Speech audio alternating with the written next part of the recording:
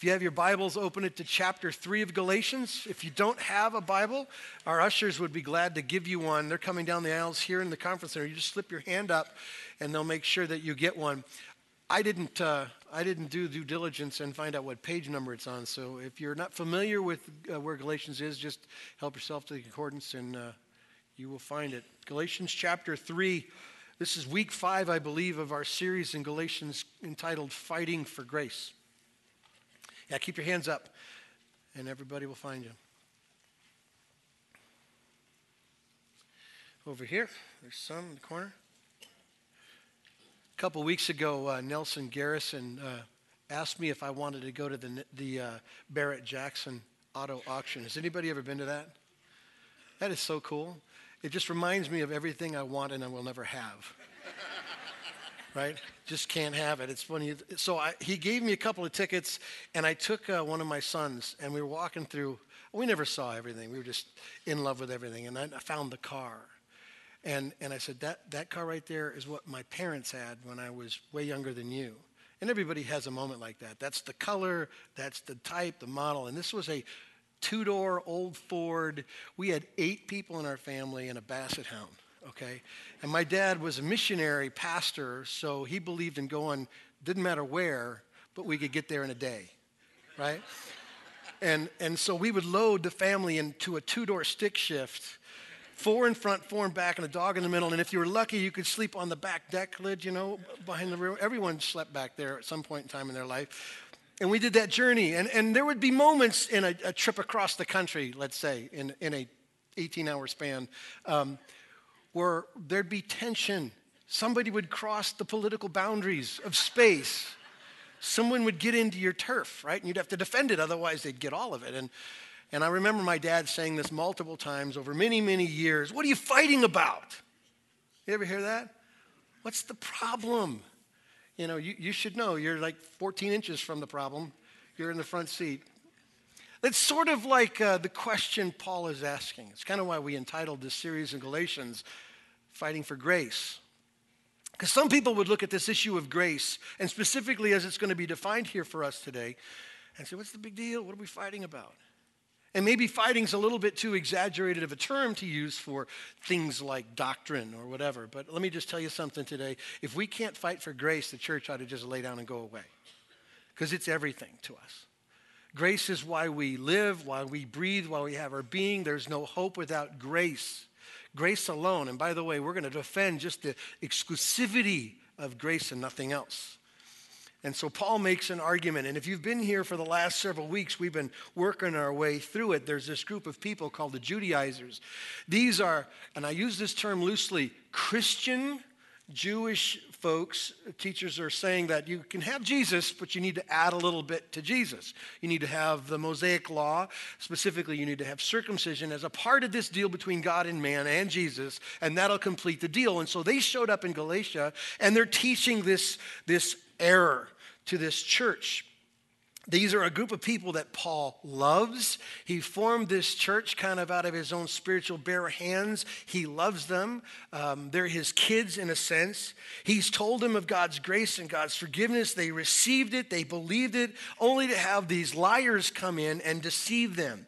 And Paul gets defensive. He gets righteously angry. You ever been righteously angry about anything? I can get angry about everything. I don't have a lot of moments where I've been righteously angry. But Paul is righteously angry about this, so much so that you hardly get very far into the first chapter, he pronounces anathema on these people, not once but twice. Anathema, damned to hell forever, if you add to grace alone. In the passage we're going to look at today, he calls them fools. In chapter 5, he says, well, if you believe circumcision matters, then why don't you go all the way and emasculate yourself?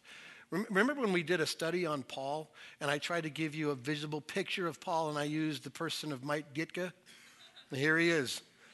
He's righteously angry, and he's saying what he thinks. He's defensive for these people. He's defensive for the gospel, appropriately so. This is a big issue, grace alone. I struggle sometimes the pace in which we go through letters like this, because they were never intended to be read over 3 months. This is a letter, like any letter you'd get in the mail. You'd open it and you'd read it and you'd get the big idea. You'd get the point. This is about a big spiritual, doctrinal issues that either separates or brings together God, a holy God, and sinful man. It's everything. Everything we believe in rises and falls on this. And so when we break it up, sometimes we can miss the big picture. So we've got this big giant screen here with the letters on there fighting for grace. That's what it's about. This whole thing is about Paul's defense for these people he loves, for this doctrine that's absolute and necessary for sinners like us, okay? Get the big picture? That's where we've been. This wonderful story of grace, of a loving God who by his own choice decides to rescue and reach down from heaven and rescue a sinful, broken, dead, fallen, unresponsive people and redeem them for himself. Because of his love. The Bible says, and I've never met anybody who disagrees with this, the Bible says all have sinned. Every unbeliever friend I've ever had doesn't disagree with that. But we got to be really clear about what that means. It doesn't just say that every person who ever lived has chosen to sin, singular. It's saying that every person who's ever lived is a sinner, tainted and twisted in every perspective that he has. In every behavior that he has. He's a sinner. He's jacked up from top to bottom, right? It's far worse than you thought. It's not that you got this event or this thing or this problem. It isn't just that easy. You're a sinner, and that's all you can do. You're dead, as the Bible says. You don't want God. You're stuck in sin. You're enslaved. You're chained to it, and you can't get out. That's how bad the problem is. And that's where God dives into time and space and redeems us. He saves us. He buys us back. He intercedes. He came to die our death. He satisfied his own wrath on our behalf. Amen, church? That's this story. And so the point of salvation, what we're going to be very specific about here, is that salvation is all totally a work of God. We didn't deserve it. We didn't earn it. We don't understand it. We can't cause it. We can't lose it. There is nothing about salvation that has a God plus you at all. You get it? It's all a work of God. Salvation is all from him to us. He is the author, the mediator, the sacrifice, the forgiver. He's the restorer of this brokenness called sin. And it has nothing to do with you. So let me just give you another picture. You and I are simply the target of his grace. We're the bullseye. That's what we bring. We're the need, and he's the solution. We're the problem. He's the solution. Amen? It's all wrapped up in us. So you might be able to look around. This is where it gets confusing. We try to measure each other based on this horizontal perspective. We look around a room and go, clearly I don't have as many problems as they do. You watch reality TV and you thank the Lord that you're not like they are. But you don't have the luxury of comparing yourself to reality TV. You have to compare yourself to a holy, transcendent, awesome God. And the Bible says we all fall. No matter how good you might be here, you're not like him. And that's his standard. In fact, the scriptures make it very clear. The best that you can offer him looks like filth to him. That's how big the problem is. So if it isn't all a work of God, what can we bring to it? More problems, right? More sin and more selfishness and more idols. It has to be God alone. We're the target of God's grace. This amazing story, I never get tired of telling it, ever. Sometimes when we're preaching through things and thinking through communion and leading songs, and they go, man, it's one theme. It's always one theme. And I go, I wonder if they're tired of hearing it. Well, tough beans, because that's all we've got to talk about. There isn't anything else to say other than God did it all. It's called Amazing Grace because he did. Amen, church? Amazing story that Paul is defending. We've entitled the series Fighting for Grace because it's a letter about a serious topic. Paul fights for grace, and so should we. And we're going to look at personal ways that we can fight for grace. I doubt very seriously you're ever going to be brought into a church leadership denomination discussion about doctrine. So you might think, well, how does this apply to me? Paul's defending against Peter, the rock of the church. What is the gospel? I don't have a platform like that. Well, yeah, you do. It's going to look at your own life. It'll look at your parenting. It'll look at everything in your life. A person who understands the gospel as grace alone changes everything about what we do. How we interchange with God, how we interplay with each other. It's an amazing story. So we're going to look at that this morning. But let me give you a quick rewind on what we've seen so far. Paul in chapter 1 expresses amazement. Well, amazement sounds too positive. Astonishment, flabbergasted, disappointed and angry that these people would now trade in grace for legalism. It's like his people, his beloved children are going, let me put on the yoke of slavery again, because I'm adding a little bit of law and circumcision to Jesus alone. And so he's astonished that they would go there. He's heard that the Judaizers, in order to make their point, have questioned his authority. They've undermined his authority. So he spends the end of chapter 1 and the beginning of chapter 2 defending his authority, and then he proves it by a confrontation with Peter, this leader of the church. He confronts him on two issues: hypocrisy and that he's chicken, that he's afraid of a man. Peter, you're bailing out and you quit simply because you were afraid of what they thought of you, not because you changed what you believe. It's a hypocrite. So here Paul steps up, demonstrates his authority, leads it. Now he starts in chapter 3 making his point. He's going to start making his point about grace alone in chapter 3, verses 1 through 9. So before we go any farther, let me read this in its totality, and then we're going to give you a quick, simple outline to remember it. Chapter 3, verse 1. You foolish Galatians, who has bewitched you? Before your very eyes, Jesus Christ was clearly portrayed as crucified. I would like to learn just one thing from you. Did you receive the Spirit by observing the law or by believing what you heard? Are you so foolish after beginning with the Spirit, you're now trying to attain your goal by human effort? Have you suffered so much for nothing if it really was for nothing? Does God give you his Spirit and work miracles among you because you observe the law or because you believe what you heard? Consider Abraham. He believed God and it was credited to him as righteousness. Understand then that those who believe are the children of Abraham. The scripture foresaw that God would justify the Gentiles by faith and announce the gospel in advance to Abraham. All nations will be blessed through you. So those who have faith are blessed along with Abraham, the man of faith. Let me give you the quick snapshot outline, right? There's 4 key words in verse 1. There are 4 key questions in verse 2, 3, 4, and 5. And there's 1 key illustration he uses from that point on, 6, 7, 8, and 9. 4 key words, 4 key questions, 1 key illustration. Let's look at those words to begin with. The second word in my text, you, what's yours say? Foolish? Foolish Galatians? That word actually means you who do not think. We would probably use a modern vernacular like brainless to describe what he was trying to get at. Not that you don't have a brain or that you're somehow incapacitated, that you can't think this through, that you clearly know what's different and you choose to do something else, right? You aren't thinking. You're not applying what you know. This had to sting a little bit. I've only had one person in my life tell me that I'm stupid. It was my wife. Before she was my wife, so I cut her some slack on that. But I was at a Bible college the first week, first time I ever met her.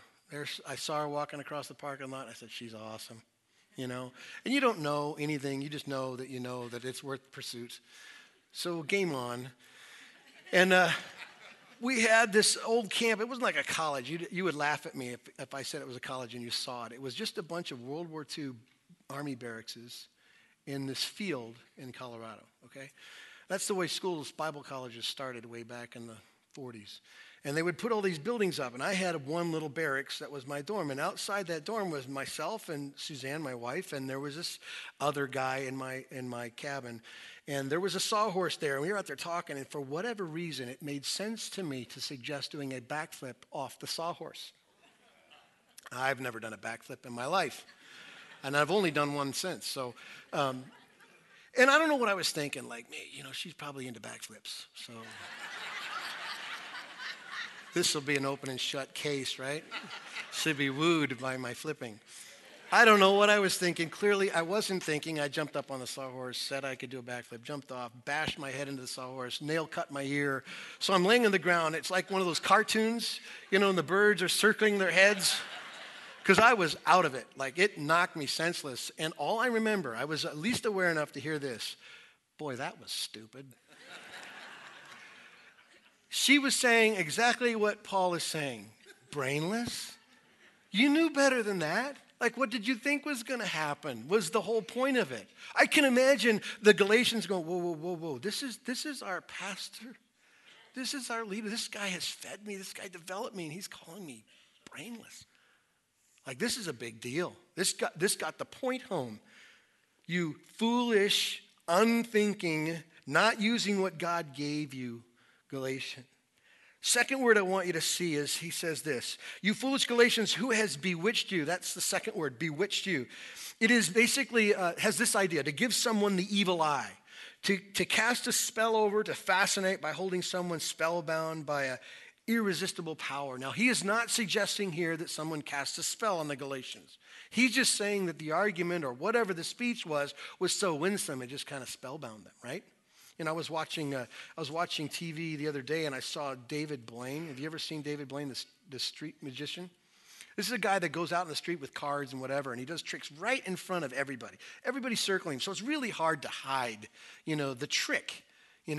There's nothing behind his back because everybody's behind his back. But what's amazing is they actually believe it's magic, right? They believe something hocus pocus is happening, and all he's doing is a really good sleight of hand. You know that, right?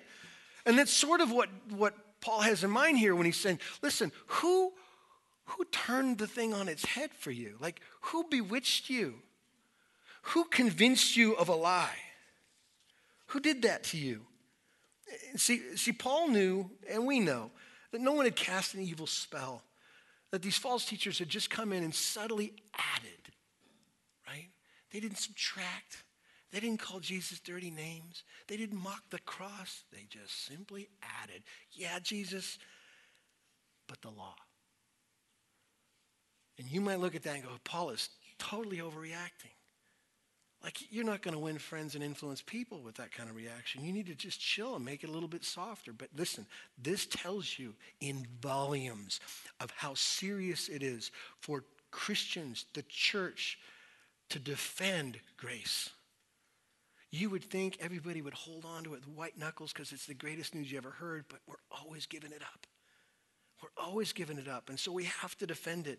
These people gave it up because of some slick talk about adding a little bit of something to Jesus. These false teachers were creating a Jesus plus gospel, which has been around forever, by the way, which is all over the place today.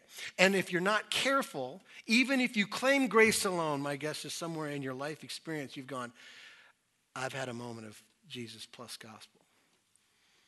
How I've dealt with my own sin and failure, how I've dealt with other people's sin and failure. I've had a Jesus plus gospel going on. And isn't that one of Satan's favorite strategies, by the way? Distortion.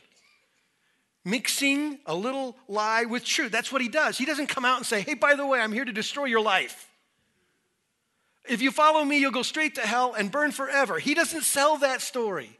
He sells, listen, I will make you happy. I'll make you whole. I'll give you understanding. I'll make sense of the mess. That's what he offers. He disguises himself as light, doesn't he? He disguises himself as truth. He takes a little bit and adds a little bit, and suddenly we got this thing that doesn't accomplish anything. If you add a little bit of anything to Jesus alone, you lose it all. You can't come to God and say, listen, I don't have a problem with Christ. I don't have a problem with what he did. I'm okay with the cross. I'm okay with the sacrifice. I'm okay with the resurrection, but I'm going to add a little bit of my man-made effort and my striving. And God says, listen, you can't have it that way. I don't offer that version. It comes simply when impoverished, broken, unable, dead, blind people cry, help, and he gives it. That's grace alone. Grace alone. You don't add anything else to Jesus. If you do, you mess it up and you lose it all. Biblical error always comes from two sources, human ignorance or demonic influence. And typically it comes at the same time, both of them. You're not thinking clearly. You're overwhelmed with your circumstances, and so you got that human ignorance factor, and then Satan climbs in and spurs and says, hey, by the way, I've got an answer to that. Have you ever considered? And he suggests something that's totally blasphemous and against what God's word says. Isn't that the way sin comes into our life, to be honest? I mean, we know the answer to the question that all of our longings are met and fulfilled in Jesus. We know the gospel is the answer. And yet, somewhere in our experience, there has been this question of happiness or justice or rights. And suddenly the gospel isn't enough. Suddenly it's, okay, I got you. That's like a settled past issue that doesn't have present day effects. And so we go, okay, it's Jesus and I got to be happy. It's Jesus and the other woman. It's Jesus and the drug. It's Jesus and the anger. It's Jesus and whatever. And we're adding to Jesus ways and things that we have to cope because the gospel isn't enough. Not that we'd ever say that. We just live it, right? Isn't that where biblical error comes from? Like if I were to hand out the test, my guess is that most people who have even a half an interest in what I'm saying would pass the quiz. Is it grace alone? Everyone would say yes. But then comes the sin that inevitably happens to every believer. Place where we've wandered off and we've listened to the adversary suggest that something that we don't have is what we need to make us happy, right? And we go get it, and suddenly God does what he does through the Holy Spirit. He leans on his people. Not with guilt, because he doesn't do guilt. He leans with conviction. And he leans on his people. But what does Satan do? He twists it. It's not conviction anymore, it is guilt. And suddenly we walk in a room like this after a week like we had, and we sit in the pew and go, I don't belong here. I shouldn't be here. I know what I'll do. I'll quit. A couple weeks of quitting. No, that wasn't right. Now I'll work. I'll fix it. I'll try harder. Do you see all of those responses are messed up? Every one of them are a Jesus plus gospel. The gospel says you can't, he did, receive. The gospel says that God in his love pursues sinners. It's the kindness of God that brings about repentance in sinners' hearts. Not because he'll be more happy with you or pleased with you so that you can experience the kind of life he has set out for you to have, one of blessing. Not I'm rich and I have no problems and all my sicknesses are healed. There's a lot of people selling that too. Blessing. Like the blessing Jesus mentions when he first starts preaching in the Sermon on the Mount. Blessed are the poor. Blessed are those who mourn. Like happy is the person who gets his sin and understands God is a solution. Period. Happy. Not because you're healthy or wealthy or all the problems are gone. Because the gospel holds you in all of those stories in life, right? The gospel's the answer. We lose ourselves when we start thinking through how to process our sin. Sometimes Satan makes it very clear there's something I got to do. I've got a lot of friends, and some friends who all of my friends and myself included struggle with sin. Sometimes my friends struggle with big stuff that has huge consequences. And I watch the cycle of it, right? They could pass every quiz I gave them about Jesus. They just could, but they continue to make their decisions. Continue to make themselves happy or try to. And I watch this process. I watch the paralysis that comes when Satan uses sin and brings about guilt. And so they don't know how to repent of it. They don't know how to respond to it. And so they tap out, they quit, or they strive, or they try to fix this only to fail again. And the cycle never stops. They're like on this treadmill, right? Receive grace. The only motivator for life and obedience isn't because you have to, isn't because God smiles on you when you do. It's not because a grumpy, somewhat contentious God wakes up on the wrong side of the bed waiting for somebody to smack around. That's not our God. His love compelled him to leave heaven, take on flesh, and die in your place to say it is finished. You don't add anything to a finished work, amen? And what drives us after that is the motivation of, I can't believe it. I'm that accepted. I'm that loved. I don't have to perform. I want him. I want him bad. I hate my sin. Even when I do it, I hate my sin. God, I'm sorry. He's faithful and just to what? Forgive, end, move, keep growing, keep going. But Satan wants us bogged down in the performance, the religion, the Jesus plus gospel. So we have it in our own lives. There's a third word. We got to pick up the pace a little bit here. But the third word in the first verse that I want to make note of is that word portrayed. Let me read that verse again. You foolish Galatians, who has bewitched you before your very eyes? Jesus Christ was clearly portrayed as crucified. It's a great word, the word you can just have in your mind, a billboard. It was used in the Greek culture of someone who would put up a big display to sell a piece of property. It was like an advertisement idea. And what Paul is saying here is that I painted the ultimate road sign for you about grace. I painted a mosaic of grace. It's the biggest thing you ever saw about grace. I lived my life of grace in front of you. I told you of Jesus about grace. You have this unbelievably technicolor description of grace. It was all laid out right in front of your eyes. Grace alone, by faith alone, in Christ alone. Same thing that has always saved any man. It was clearly seen by my life and my message. There's a fourth word that's key here, and that's the last word of the verse in my text. Jesus Christ was clearly portrayed as crucified. There's an interesting tense to that word, and it's a perfect tense that has the idea of an event that happened that has ongoing, consistent, never-ending effects. You get it? That's why it's so important to understand this thing, that it isn't crucified past historical event. I have to remember to have any idea what it means. It's a crucifixion that brings about daily, every day, now 2,000 years after the story, effects on people who claim Christ. Crucifixion that keeps on going. Philip Ryken says this about this word. If ever there was an event that called for the perfect tense, it was the crucifixion of Jesus Christ. Jesus was crucified on a particular day by particular men outside a particular city on a particular tree. If we had been there to witness his crucifixion, we could have reached out to touch the cross and picked up a splinter in our fingers. The crucifixion was a factual event in human history. On the cross, Jesus gave his life as the once and for all atonement for sin. According to God's strict standard of justice, sin demanded the death penalty, which Jesus paid for us. By God's mercy, the sacrifice Jesus made was accepted as the full price for sin. This is what it means to portray Jesus Christ as crucified. But there is more. God proved that he accepted the sacrifice Jesus made by raising him from the dead. Therefore, to preach Christ has been crucified is not simply to preach him crucified, it is to preach him risen. Jesus is no longer on the cross. At this very moment, he is the risen and living Savior who is able to grant forgiveness to everyone who believes in him. This forgiveness goes all the way back to the cross, a past event with a present consequence. Paul was upset with the Galatians because they were forgetting all of this.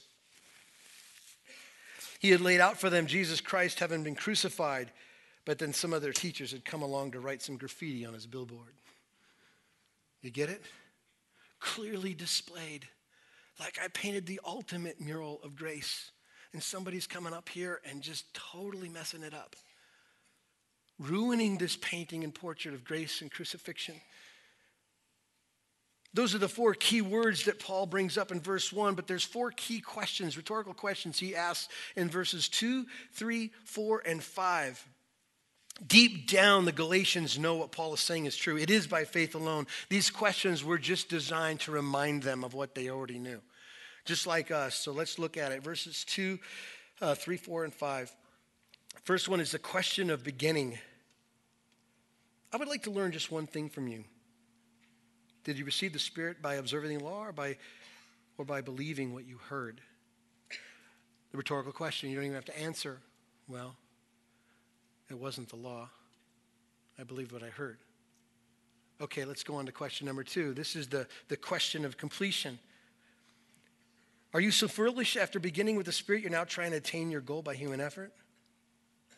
Wow. No, I walked with Christ for a period of time, and I saw all the fruit of that work in my life. So I guess, no, that would not be true. So Paul asks a third question, the question of suffering in verse 4. Have you suffered so much for nothing if it really was for nothing? Yeah, really, we did suffer because of knowing Christ. We did have the world push back on the Jesus in us. We did pay a price for following Christ. We did stand out. That's true, and that all came before the law. So I guess no. Last question, rhetorical question, is a question of miracles in verse 5. Does God give you his Spirit and work miracles among you because you observe the law or because you believe what you heard? Well, he's working miracles. And the essence of all these questions is one question. When did the Spirit show up, people? When did he show up in your life? Just answer that question and the argument is over.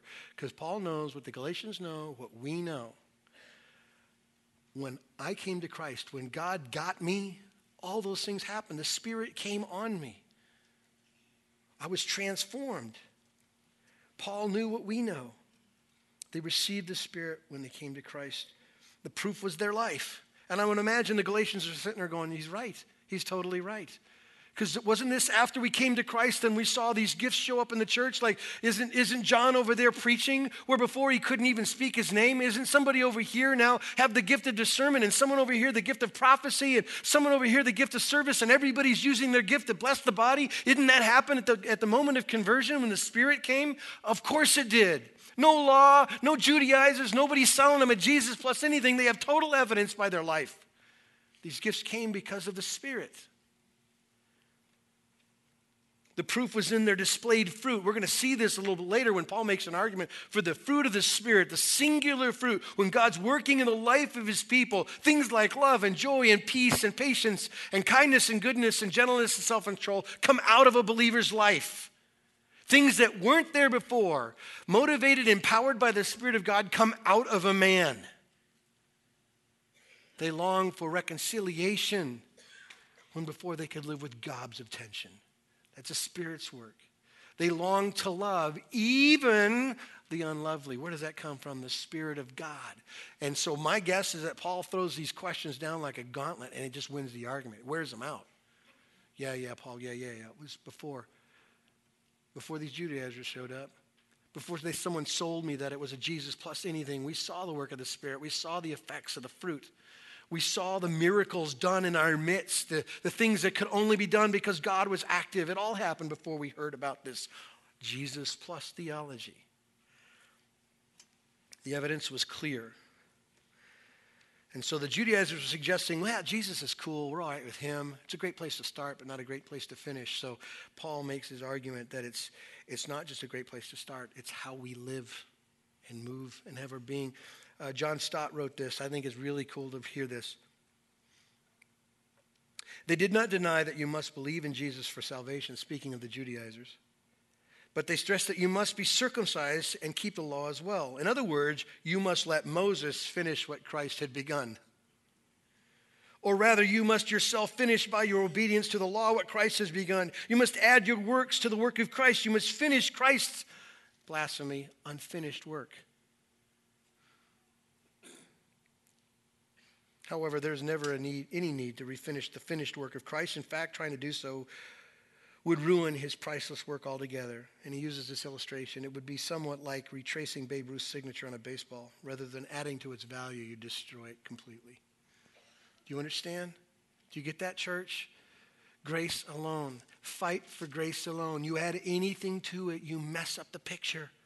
You mess up the story. You mess up reality. It doesn't work. If you want to go by law, then law will be what you're measured by. And the Bible says every man falls short. You can't go by effort. You can't go by religion. You have to go by grace alone, in Christ alone, by faith alone. Amen? That's it.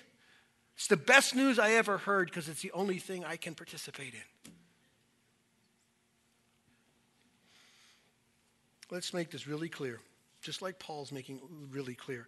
All of salvation from beginning to end, not just how a man is justified before the Lord, how a man is sanctified or changed into the image of Jesus Christ, everywhere in our spiritual journey is a work of Jesus and grace, a work of Jesus and grace. When we stand someday in the presence of God, you won't say, I spent those 10 years at Gilbert campus and I learned so much and I served in children's ministry.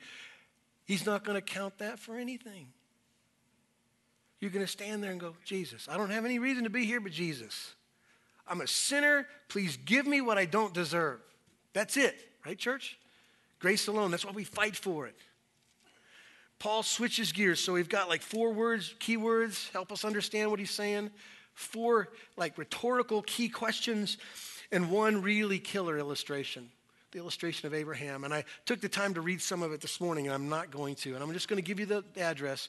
And in your Bible study sometime, go back to it and read it. Genesis chapter 15. And if you want to get total context, add chapter 12, 13, and 14 of Genesis as well. You'll get the story of Abram. Here's the story. God made a promise in chapter 12 of Genesis that he was going to give him a land. And multiple times in the end of chapter 12, beginning of 13, and a little bit of 14, there's promises. We get to chapter 15, and God shows up with the last revealed promise we have to Abraham. Not like they were all different. They were all kind of tied together. God had made a promise. I'm going to do something special with you. I'm going to give you a great number of descendants, remember?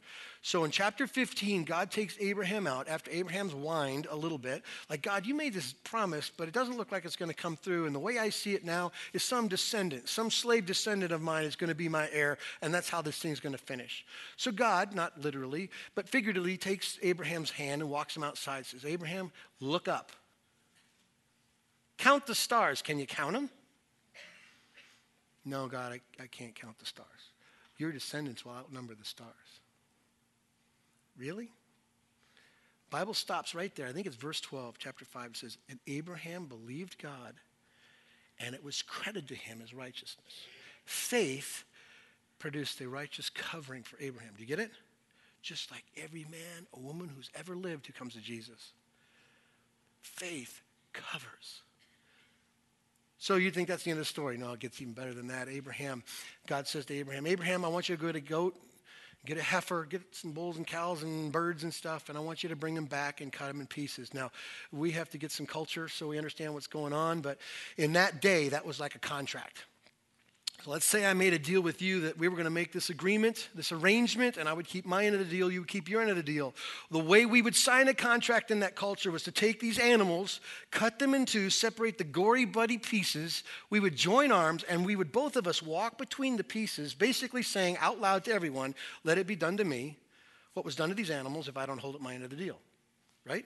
So can you imagine now what Abraham's thinking? Oh, I get it. We're signing the contract. God told me to get the animals.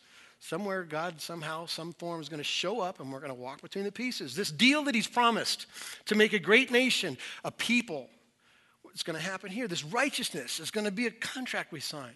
So Abraham gets the animals, separates the pieces, and the Bible says that God caused a deep, dreadful sleep to fall on Abraham.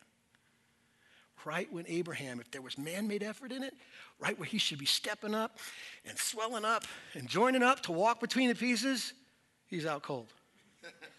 He's absolutely not even in the game. And the Bible says this image, this like pillar of fire and smoke. We know this because the writers tell us this, that it is the image of God, that he takes on this image and passes between the pieces with Abraham off to the side, dead asleep. You know what just happened, right? God made a promise and he guaranteed it with his existence. And Abraham had nothing to do with it. He wasn't there. Just like every man who's ever lived, you weren't there. When Jesus said it was finished, you weren't there. You didn't have to add work to it. You didn't have to strive for it. You didn't have to have 10 years of obedience or discipleship. You don't have to have anything but Jesus. Amen? So great illustration. Paul brings these people, these Galatian believers, back to an Old Testament story, no doubt that the Judaizers were using to make their point. See, wasn't Abraham circumcised? Didn't Abraham obey all these rules and regulations? And Paul uses it just for the opposite. Abraham wasn't there when God made the promise. And by the way, since we're going to finish this deal, it was 12 years later until God asked him to be circumcised as a sign of the promise. So Abraham was credited righteousness when he was out cold, before circumcision, and we'll see next week, some 430 years before there was ever a law given. Do you get it, church? Whatever the Judaizers are saying about Jesus, we're okay. Add Paul just blew it out of the water. They've got no legs to stand on. Because the whole point of Abraham's illustration is that man did nothing. He believed and God gave. God gave righteousness to an undeserved man, just like he's done to every woman and man throughout history who've ever said, help God, I can't, he gives. We know it's Jesus that satisfied God's righteous standard for us. We don't confess anyone else. We don't worship anyone else. It's Jesus alone, God in the flesh, coming intentionally to die for his people.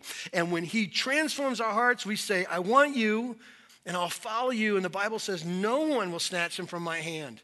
And God doesn't wake up on the wrong side of the bed, angry with his people, disappointed in your behavior. He wants you to be blessed in the sense of walking in obedience and seeing how God moves in those things. And there's grief, which is different than anger about your sin when you choose it over him. But he loves you. He moves on you. He will win you. He won't stop in you. He will finish the work he started in you. That's good news, right, church? And here we are, an absolute mess, a bunch of knuckleheads, bumping our way through life, and Satan climbs on as the ultimate Judaizer saying, hey, don't you think God's getting tired of this grace alone thing? Don't you think by now at your age you'd get this sin issue? And don't you think God's growing tired of your act? Don't you think before you come to communion every week you'd stop confessing that sin? Don't you think you belong to, maybe you're just not real. Maybe you have it here and you don't have it here. Maybe you should just quit. Has that ever happened to anybody? Maybe just me? Just me. It happens, and it's not true. The ultimate Judaizer tries to convince us that it's Jesus plus something, but the only reason we worship is because it's Jesus plus nothing. Amen? Plus nothing. Pretty good opening argument, I'd say, for Paul. Look at your experience, church. Yeah, you're right, Paul. Look at the scriptures, church. Yeah, you're right, Paul. It's grace alone, by faith alone in Christ alone. It's Jesus plus nothing. So can I finish with a couple of thoughts? A couple of so whats? As you're leaving here today, you'd make a big mistake of thinking this is an argument Paul's making to a church in Galatia. He's making the argument to us in Gilbert. So the first so what I want you to think about is just keep your eye on your own Judaizers. Just because you say amen to all this stuff, just because you answer the questions and pass the quiz doesn't mean that they're not there trying to convince you and defeat you that there's something else you need to do. Bad theology, your flesh and Satan want to do nothing but twist the truth, right? And convince you that there's something else. Just like I said, if you go back to the garden, and Eve was sitting there minding her own business, and it was the adversary that suggested somehow that God was lying, that it wasn't fully true. When Jesus was being tempted in the wilderness, it was Satan who came and said, hey, you know what, won't God do this? And it was just a twist on the truth a little bit. Just like he might be in here today, and we're about ready to take communion, these elements, this cup and this bread. And that voice will pop up and say, God's not happy with you. Push back. What do you push back with? Grace. The gospel. It's finished. Nobody speaks a better word than Jesus. Amen? What is your Jesus plus issue? It would be really stupid of us, brainless of us, if we went through this whole thing and we didn't consider what those things are that we maybe unconsciously or consciously have added to the gospel. So the gospel says more than just how a man is saved. The gospel says how a man is satisfied. What's your Jesus plus issue? Is it Jesus plus my wife's got to be respectful? Is it Jesus plus my husband has to love me like those other men that I see? Is it Jesus plus that affair? Is it Jesus plus that pornography? Is it Jesus plus the drugs? Is it Jesus plus whatever? Is it my version of contentment is directly connected to those things that have to happen like the promotion or whatever? So it would be pointless if we sat through this thing and didn't spend some time going, God, I call that what you call that. That's idols. Those are sin. I don't want anything else but Jesus. I don't want to be satisfied anything else but Jesus alone by grace alone. Okay? And let me finish with this. This might be a little crass way to say it, but I didn't know how else to write it, so I asked Neil and he approved. So we'll blame him. There is only room for one but in your life. When you're sitting here debating with yourself and the adversary to convince you that there's something else you need to add to Jesus, will you just remember this? As for you, you were dead in your transgressions and sins, in which you used to live. When you followed the ways of this world and the ruler of the kingdom of the air, the spirit who is now at work in those who are disobedient. All of us also lived among them at one time, gratifying the cravings of our sinful nature and following its desires and thoughts. Like the rest, we were by nature objects of wrath. But because of his great love for us, God, who is rich in mercy, made us alive with Christ even when we were dead in transgressions. It is by grace you have been saved.